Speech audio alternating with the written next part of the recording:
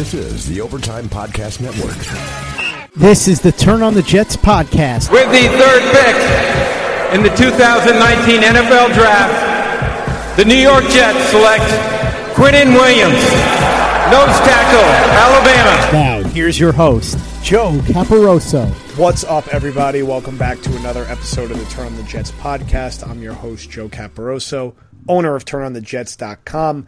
Today we are joined by Brian Bassett, multi-time guest on the pod, longtime Jets blogger and manager of the Jets blog. We're going to talk NFL draft, the state of the Jets organization and roster after the NFL draft, and answer a few questions that you guys sent through on Twitter. Before we jump into our conversation, an always friendly reminder to subscribe, rate, review on iTunes. We're actually currently giving away a Quinnen Williams jersey, and all you need to do is tweet over a screenshot of your review, and you're eligible to win at random. So we already gave away Le'Veon Bell. Now we'll do a Quinnen Williams. So iTunes, we're also on Spotify and Google Play. Aware we've had some ad placement issues with our last couple episodes. My friend Scott Mason will be helping clean that up on this episode and all future episodes going forward. So bear with us. An ad network's new for us. You know, we're just a small time podcast coming up in this world. Anyway, Brian, how you feeling? Thank you for joining us. What's going on?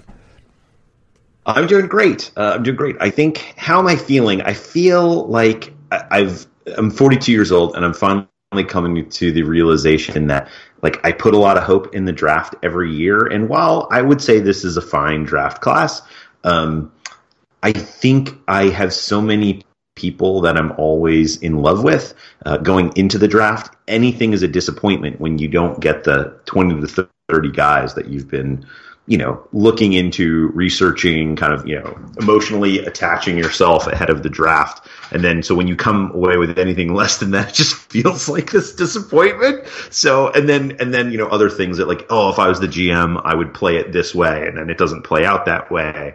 And so I think there's just some of that, like, worry and concern that I have when I think about what the Jets did in the draft. Not that I am an NFL GM, but if I was, what would I have done or tried to play the draft? How would I have tried to play it out? And then, come away with in the end. But in the end, what I would say is, summary level, they auto-picked a guy who looks like a world-class talent. Unfortunately, it's just at a position that they seem to continue to pick, and then, somehow after 4 to 6 years, that person evaporates out of the organization in some form or fashion. And then they did wind up filling some positional needs later on. But, just feeling like there's a little bit left that seems unresolved as far as I'm concerned. Hey, it's Kaylee Cuoco for Priceline. Ready to go to your happy place for a happy price? Well, why didn't you say so? Just download the Priceline app right now and save up to 60% on hotels. So whether it's Cousin Kevin's Kazoo Concert in Kansas City, go Kevin, or Becky's Bachelorette Bash in Bermuda, you never have to miss a trip ever again. So download the Priceline app today. Your savings are waiting. Go to your happy place for a happy price. Go to your happy price, Priceline. This is the Overtime Podcast Network. I think I really like my sort of like snap take reaction is I really like what they did on day 2. I like taking the high risk swings for the edge rusher, a guy who may have been a first round value, and they needed to start adding developmental offensive linemen. And Udoga was a guy I liked in the pre-draft process, a guy who has experience playing with Darnold for whatever that's worth. Also, both of them are 21 years old, so they're still going to grow and develop more so than some of the older prospects, I would say, than they drafted. I think with the Quinnen Williams pick, I think we're on the same page. If candidly, I would have been probably more excited about the Jets trading back and finding a creative way to address some of their other needs in the early rounds. I was also a bigger fan of Josh Allen than many in the Jets draft Twitter community were, and I think he's going to be a very good player in that Jacksonville front. And I think, you could definitely make a fair case and convince me that Quinnen Williams is a better overall prospect than him, and maybe the best overall prospect in this class, which I think in a way could also just speak to the overall quality at the top of this class. And that's not saying that I don't think he's a very good prospect. I do think, look, there's a very high floor with that pick. I think at a minimum, he's going to be a better version of what we saw from Muhammad Wilkerson and Sheldon Richardson at their best, which is pretty damn good. I think for me, the real question is, and one of our writers, Dan Easton, did a really good job of breaking this down and summing it up, the sort of redundancy versus variety with your pass rush. And these teams that concentrate so many resources on the interior of the defensive line actually have kind of historically struggled getting after the quarterback to an extent. And that's why you see a lot of the best defenses in the league have a diversification. They can beat you off the edge, they can beat you up the middle. Now, Polite is a step to addressing that. He's a rookie, so you can only expect so much. I just wonder, I just look at how this team allocates their resources, and I just see up the middle, and it reminds me, and I keep referencing it, this stupid story about Isaiah Thomas from the Bill Simmons book, where he basically says, everyone's trying to get smaller and faster. I'm trying to get bigger.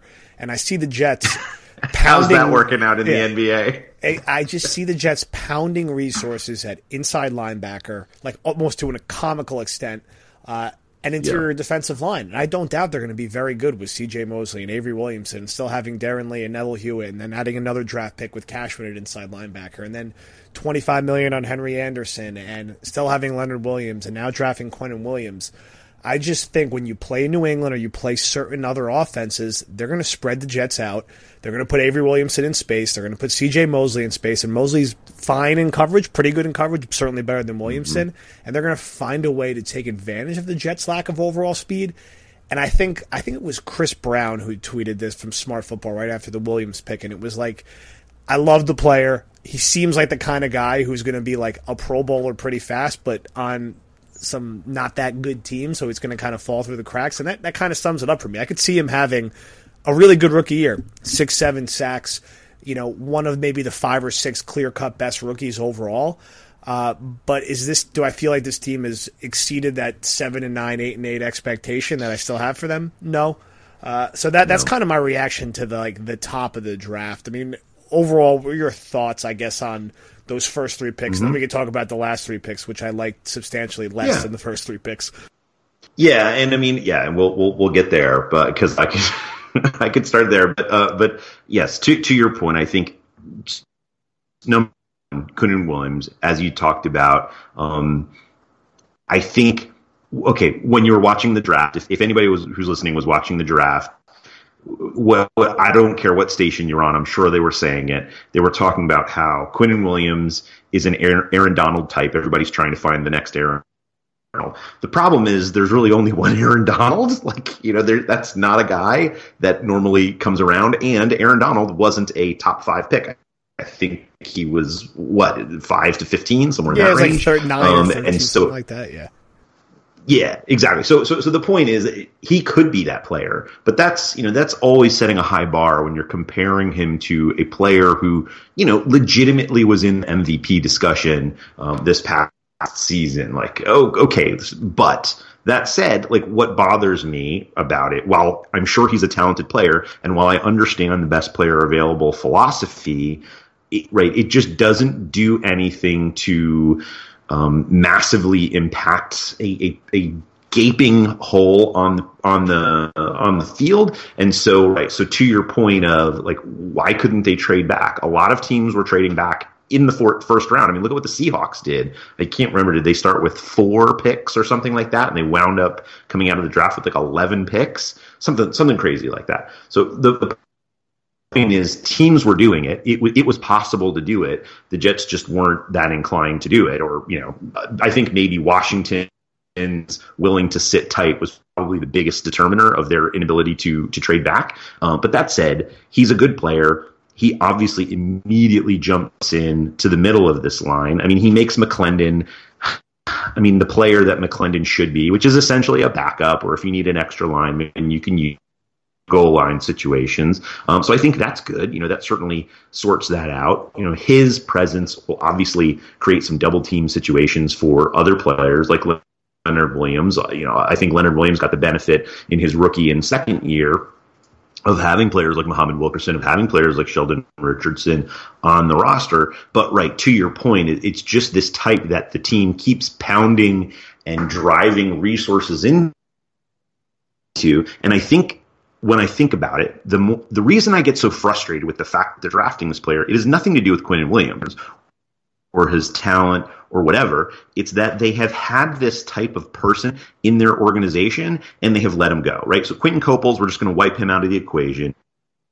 But you've had Muhammad Wilkerson, you've had Sheldon Richardson, you've had, now Leonard Williams in the mix. Are there other defensive linemen I'm forgetting about in the last 10 years? Probably, that they drafted high. I think that's it. But the point is that talent has, yes, they traded them in some cases for meaningless draft picks that just weren't worth the value that those players actually created. So it wasn't like this is a Detroit Lions situation where they just kept missing on wide receiver and then you're gun shy to go back at receiver. All of these players are talented. Sheldon Richardson went to the Pro Bowl, right? Muhammad Wilkerson was a Pro Bowler. Like, these guys were good players. And so it's not like they weren't hitting at the position. Like, we get it. You guys are good at drafting defensive linemen.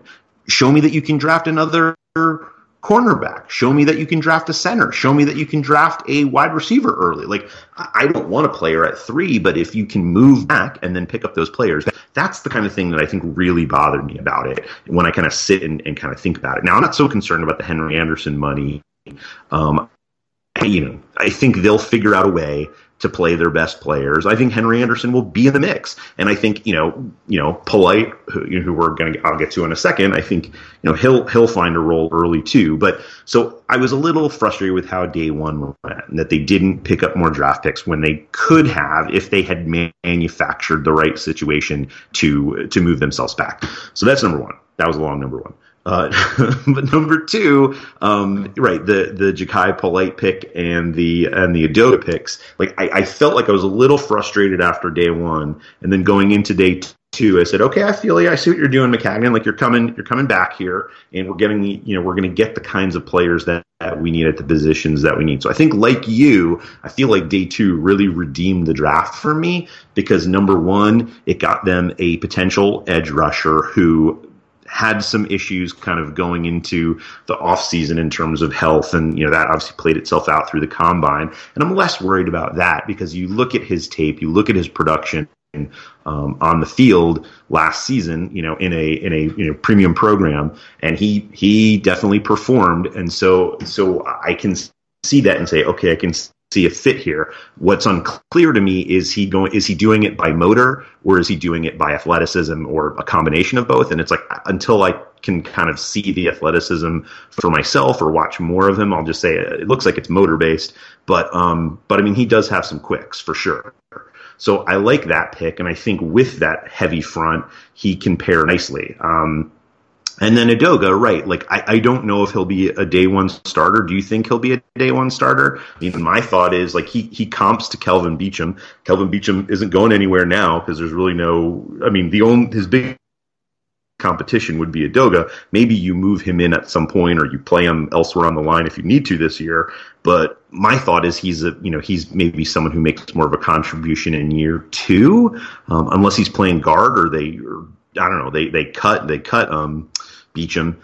That's the only way to fit. But what I do like is the fact that he does know Sam Darnold, and Sam Darnold knows him. And so, that's only so valuable. But if you can imagine him being the left tackle of the future, there's a lot of trust that those players were able to build up when they were together at USC, and they'll be able to bring some of that back. Now, at the end of the day, the trust between those two guys doesn't matter when it's J.J. Watt lining up against you, or Von Miller, or whoever it might be. But at the same time, like, I think that familiarity hopefully will yield some longer term gains for the offensive line. But yeah, they still have lots of work to do there. This is the Overtime Podcast Network. Yeah, I worry about the offensive line. I feel like Edoga is a guy that probably they hope or project could be a starting tackle in 2020, whether it's for Beachum, whether it's for Shell, who's been a little more up and down than I think Jet fans want to admit. I guess it's probably not at the table that he could theoretically slide in and maybe play guard if Brian Winters is struggling this year. But, from an offensive line standpoint, I just... leaving Jonathan Harrison as a starter when he really has not been a full-time starter at any time recently in his career. Struggles at center trickled down to the rest of the line. They trickled down less when you're great at guard or great at tackle. The Jets are neither. They're Brian Winters is a below average player, I would say, maybe barely average if you're being generous. Osemele, if he's himself, is very good and a top-tier guard. Now, he has not been that guy in a couple of years. Could he have a year where he is very good, and I think he'll be better than James Carpenter? Sure. That's one spot. Brandon Shell's coming off a major injury and missed 4 games the year prior, missed 4 games last year, so he's okay when he's out there. And Calvin Beachum is probably one of the more underrated players, I think, by Jet fans. I think he's a competent left tackle, which is a hard thing to find in this league. So I think it's an okay unit, but one of the things in this Jets schedule that I think when looking at it, I think their defense has a lot more favorable matchups than their offense will. And that's a result of playing Buffalo twice a year. And Buffalo has a very good defense and will have a very good defense. Maybe not so much on offense. They play a Baltimore team that is always going to be good on defense, but is probably going to be one-dimensional on offense. You look at the Eagles front seven, you look at the Cowboys front seven, and all of that comes early in the year.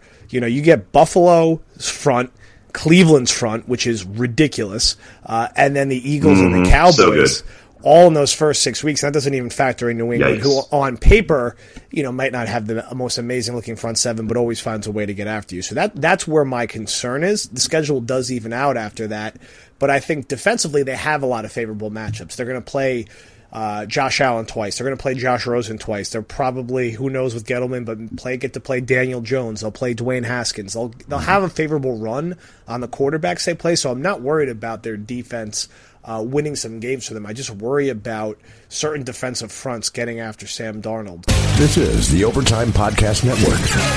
I think, right, if Osemele, now these are a lot of ifs here, right? And when you string a lot of ifs together, that basically just you're winding yourself up for disaster. But kind of starting with Osemele, like if he can be healthy, I feel like he can babysit someone like Harrison. He can babysit the center.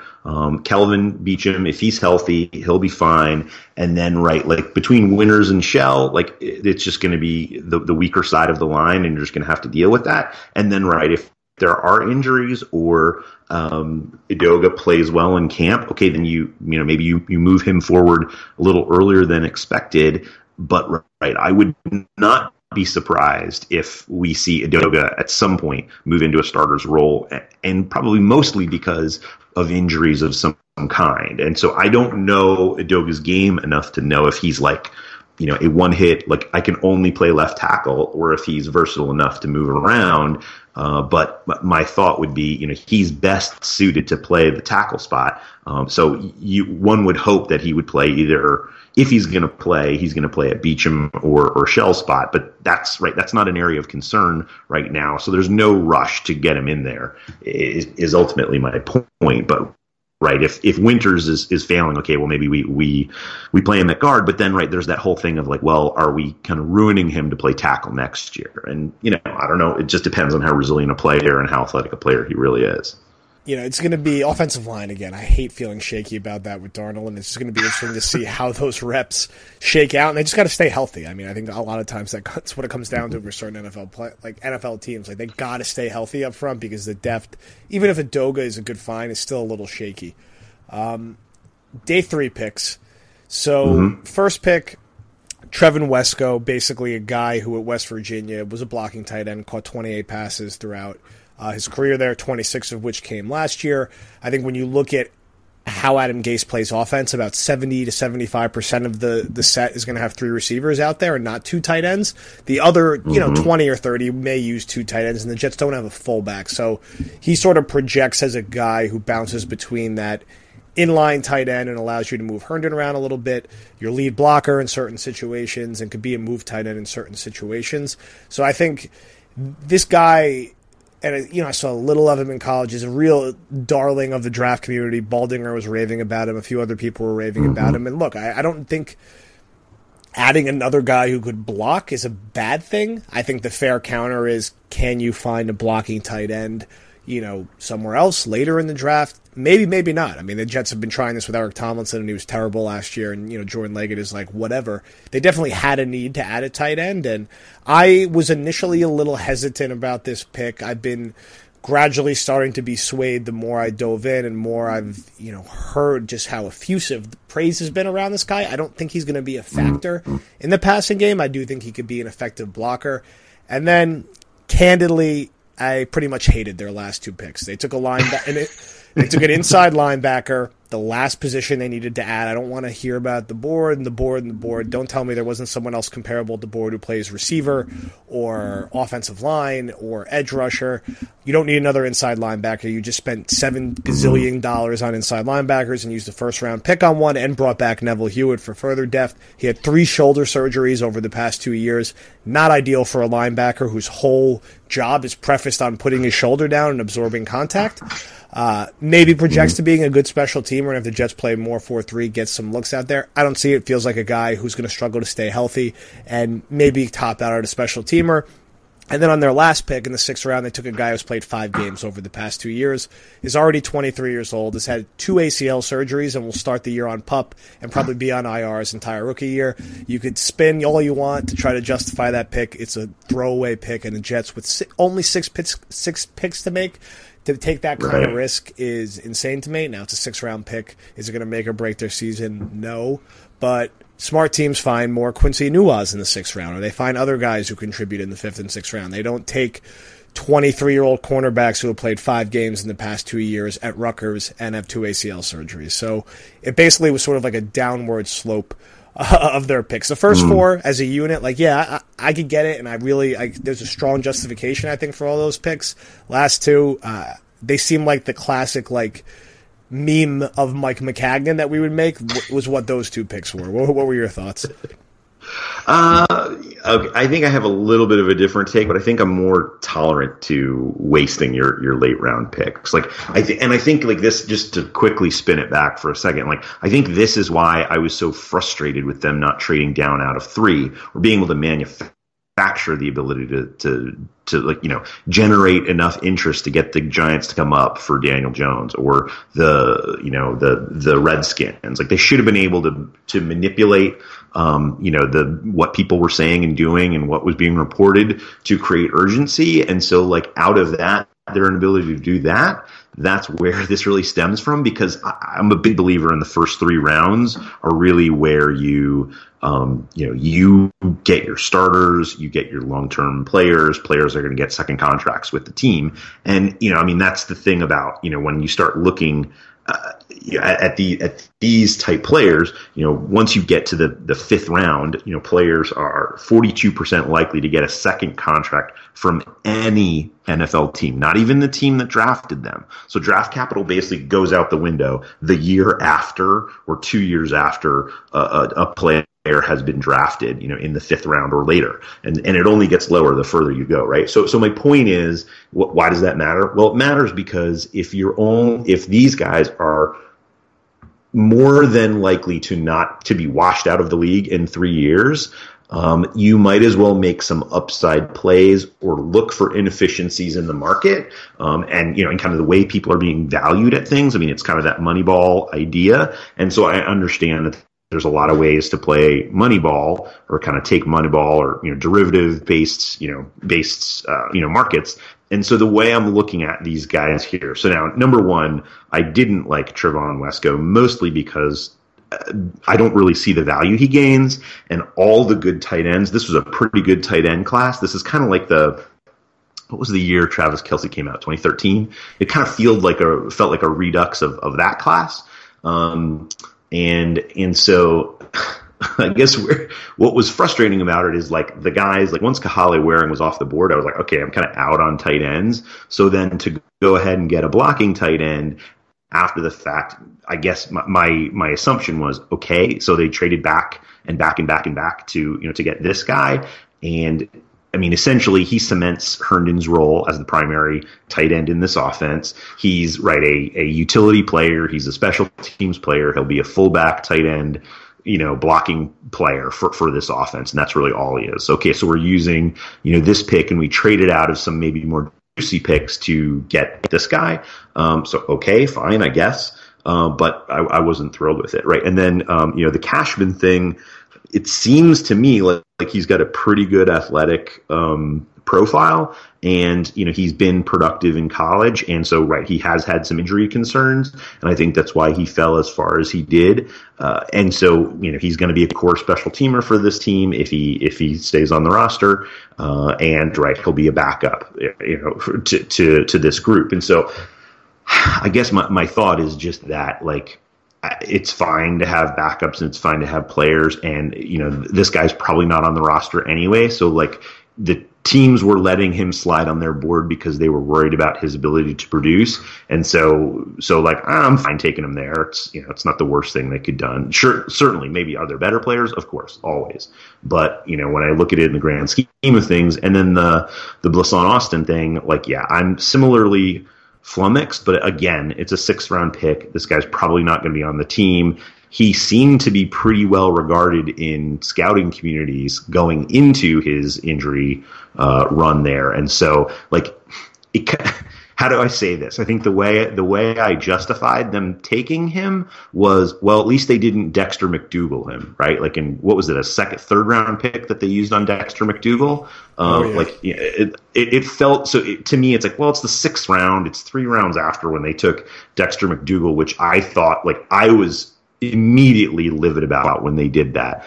And I tried to talk myself into, and I mean, I don't know, he had some moments or whatever, but at the end of the day, he just never stuck, right? He couldn't stick. And so I kind of feel well, it's a 6th round pick. They're just kind of Dexter McDougaling the situation. This is when they should have Dexter McDougal. So I'm okay with that. But writ large, what I do see, Joe, is the fact that this is a team that is a very traditional coaching and film grinding scouting team, and they're not doing a lot of the, analytics based, metrics based stuff. And I don't see it. I just see very traditional, very, staid, boring, film grinding, letting your eyes lie to you because you're charting all this stuff. And that's the kind of stuff that drives me crazy. So it's I can see that they were trying to get a little inefficient and trying to play on those injury concerns and hope that those guys bounce back from them. But that's kind of my worry is it's just film grinders doing film grindy things, and that's kind of what I expected from this group. The one thing that I would say about those two players, Cashman and Austin, and I'm curious to hear your perspective on, is now I know they're late picks, but so you can only read into it so much. But Austin won't play this year, so why, if Mike Maccagnan is on the hot seat, why is he doing that this year? Is it because he feels pretty secure in his job next year? He must, I guess, right? Why are you setting the table for somebody else if you don't even think you're going to if he, and he might not believe it, but that's not the kind of move I would make if I was fearing for my job come December. I would be finding a much more early productive player in the 6th round. I'd take Greg Dortch there. I would do that because he can probably contribute, and I can guarantee that, and he can be my punt returner from day one. But so, what was your thought about that? Did that occur to you at all? I mean, it dovetails interesting to some of the rumors that have been starting to spew out from a variety of different places about friction in the front office and friction with Maccagnan and Gase. And I think a lot of that was misread or misinterpreted as Maccagnan potentially being pushed out now, which would never happen and doesn't make any sense. And I always read it more as someone like Heimerdinger and a subsection of the scouting department, being ready to split because maybe they disagreed about the direction that the draft ultimately went. The Maccagnan-Gase friction was inevitable. I'm surprised that it's leaked out already. That could be nothing. I think that's fairly common and sometimes could be an okay thing, but we knew with Gase's personality there was going to be disagreements, and there had been rumblings from a lot of people that they weren't totally lockstep on some of the free agency decisions. Maccagnan, I don't know if I was him. Common sense would say he should feel like he's absolutely on the hot seat. He's 24-40. He has the worst record in organization history for any GM who's lasted more than 2 years. But really, it's just starting to squeak through a little bit where he's getting a little media pressure, but he basically got a promotion after this year. He got promoted to get to hire the head coach. He's the number 2 guy in the organization. He's the only one out there after every draft pick. As long as Chris Johnson is the interim acting owner, I don't know why he should feel in his head that he's not going to be given this year. And I think in his mind, he just needs to go 7-9 or 8-8, and he could sell that through as another positive step in this 6-7 year rebuild. And he doesn't feel like there's going to be enough heat to knock him off after 1 year. So he could very well believe that, and that very well may be the case. Because if you ask me today what's going to happen with this Jets season, I'd say they're going to go 7-9 or 8-8, and it will be widely considered a big success that they won 3 or 4 more games than they did last year. And the rhetoric will be 2020 is really the year where it has to happen, which makes my head want to explode for 1,000 reasons. But it's not. It's neither here nor there, for this time of the year. I mean, what was your take as all those rumors were spewing out between Friday and Sunday? I mean, I thought it was a Brian Heimerdinger.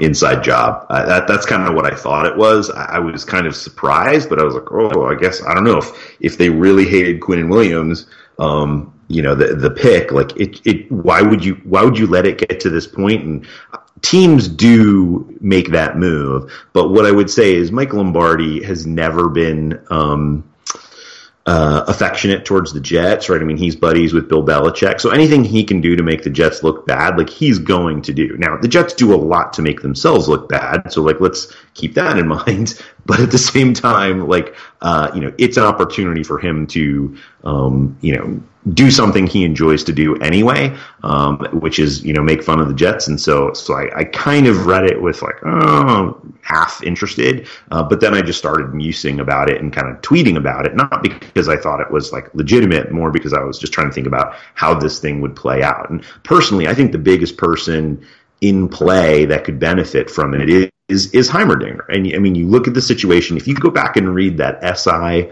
article, from a year ago about how they got Sam Darnold, like, he is featured prominently in that article. So, like, he is, he's making a lot of the moves within the organization. He was the one that essentially floated the idea of the trade to the Colts initially. He's well involved in that office. And so I think as a result, like, if Maccagnan were pushed out, the most likely replacement, I would give, 60%, I would say. 40 to 60%. So I put the odds somewhere there that the replacement would be Brian Heimerdinger. Because he's an inside person and he's been demonstrating competence over the last couple of years. Now, I don't know if that's competence would play itself out as a GM in this league, and I just think his background is kind of, more film grindy stuff, but I could see him wanting to make that move, and pushing for that move. I mean, Mike Tannenbaum, pushed Terry Bradway in front of a bus, and that was like his mentor to that point. So that happened, right? And that will continue to happen in this league again and again and again. This is the Overtime Podcast Network. All right, before we go, we'll go rapid fire because we're already up over 30 minutes here. Quick question from Ed.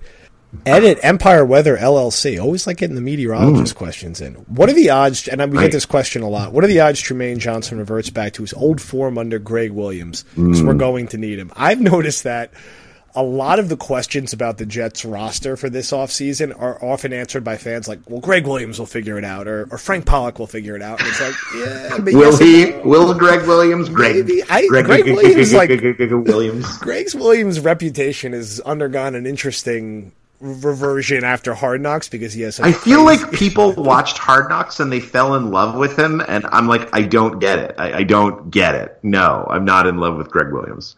Anyway, I do like that he will, like, they definitely needed, like, somebody to come in and, like, shake shit up a little bit after the Bulls and Casey Rogers experience, but Greg is like a boom or bust up and down defensive coordinator who's done, like, very inconsistent work since the whole Bounty Gate thing happened. Right. So there's a reason the Browns didn't keep him. I think he could be an okay to good defensive coordinator, but I think acting like he's like Bill Belichick or Wade Phillips might be misguided. No way. Yeah. Oh, absolutely. The league has passed him by. Like, he still thinks, I don't know. What is, like, who was the guy? Oh, that guy he was killed. He was with the Washington Redskins. Sean, he was the safety. Sean Taylor. Thank you. Gosh. So like he still thinks he has Sean Taylor, in his defense, like because if you watched where he lined up players in last year in Cleveland, like he's putting his safeties literally 20 to 30 yards behind the line of scrimmage. Like, no joke. He's legit doing that. And so, like, I can't not imagine he's still doing that at this point, in this day and age. That said, the question was about Trumaine Johnson. So let's get back to Trumaine Johnson. So the whole thing with Trumaine Johnson is he can't play worse than he played last year, can he? So the hope is, as our friend Ed asks, like, maybe this is an opportunity for him to revert to the mean. Yeah, I mean, I think it's like a health at an age thing with Trumaine Johnson. Like, can he get back to being the same physical outside corner? I just don't know at his age if that's a fair expectation. I feel like he has to be better than last year, but is he going to be back to being the player he was with the Rams? Probably not, but if he could get, like, 80, 70% or something. Like, it will make life a little easier. Now, I still don't feel great about having him, Darryl Roberts, and Brian Poole as their top three corners, but it makes it a little more palatable, especially if the pass rush can be cleaned up a little bit. Yeah, and I think that's right. That's the hope, is they'll be able to do that a little bit and clean up some of that, and he'll play a little bit better. But right, like, you have to wonder if it was just that contract. Getting that contract just was like, okay, well, now I can coast. Like, I don't know. We're going to find out this year if it's that. And I think I can't remember. I don't have the contract up in front of me, but like they've got at least another year of this, right? I mean, he's for sure on the roster this year. There's there's guaranteed they might money be able to cut him loose. Yeah, it'll be a painful cut even next year. Exactly, it's nuts. All right, last question, and it's basically an aggregation of like 4 different questions we got from Darren Tewksbury, Ricky Merrick, FAX Chris, center and cornerback. Are the Jets going to make a veteran addition? Are they going to roll with Harrison and Roberts as starters? And if they do make a veteran addition, who do you think they could target? Is there anyone out there that like gets you mildly intrigued at this point? I'm certainly curious who, if you have any ideas, who is like, I think I saw like Brandon Fusco just got cut the other day by wherever he was. Like, so the point is, someone might shake loose, but at this point, like, I think you just need to be resigned to the fact that like what we have now is what we're going to get. The Falcons have released Fusco. He's a guard, but like, so I just think Harrison is going to be the guy this year. I don't expect that they're going to be able to make many moves unless there's just some sort of weird surprise cutting. Like, there's no one left at this point. You just have to go with what you got. And right, I think unfortunately they didn't do enough to address the center position. I know everybody's still crying about Matt Paradis, but like at this point, like, you just got to move on.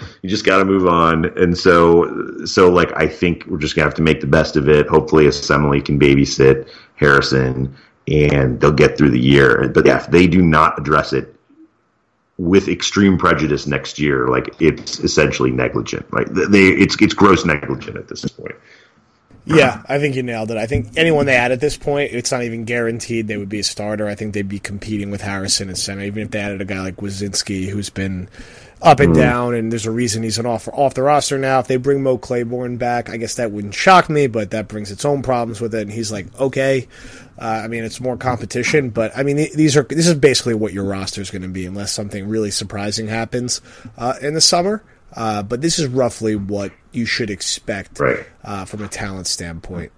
Yeah, I mean, just to think about like when Josh Norman got cut by the Panthers, when Gettleman was the GM, when he was cut by the Panthers, and I feel like there was something similar with like Deshaun Jackson. Maybe the Eagles cut him loose at a weird time, but pretty much like it's over at this point. Like, either you have to trade for somebody who just drafted a center and they have like a serviceable replacement level player behind them, but players are not going to be coming free that are starter quality at this point. Like, it's just not going to happen. So yeah, I think you just got to roll with what you got. All right, Brian Bassett, thank you for joining us. We will definitely check in again as we get a little closer to the season. Everyone give him a follow on Twitter. A good long session today. Get it out. Now everyone can take a breath and relax a little bit, and then training camp will be here before we know it. So, Brian, thank you for joining us, and we'll talk soon. Thank you so much. Appreciate it. I had fun.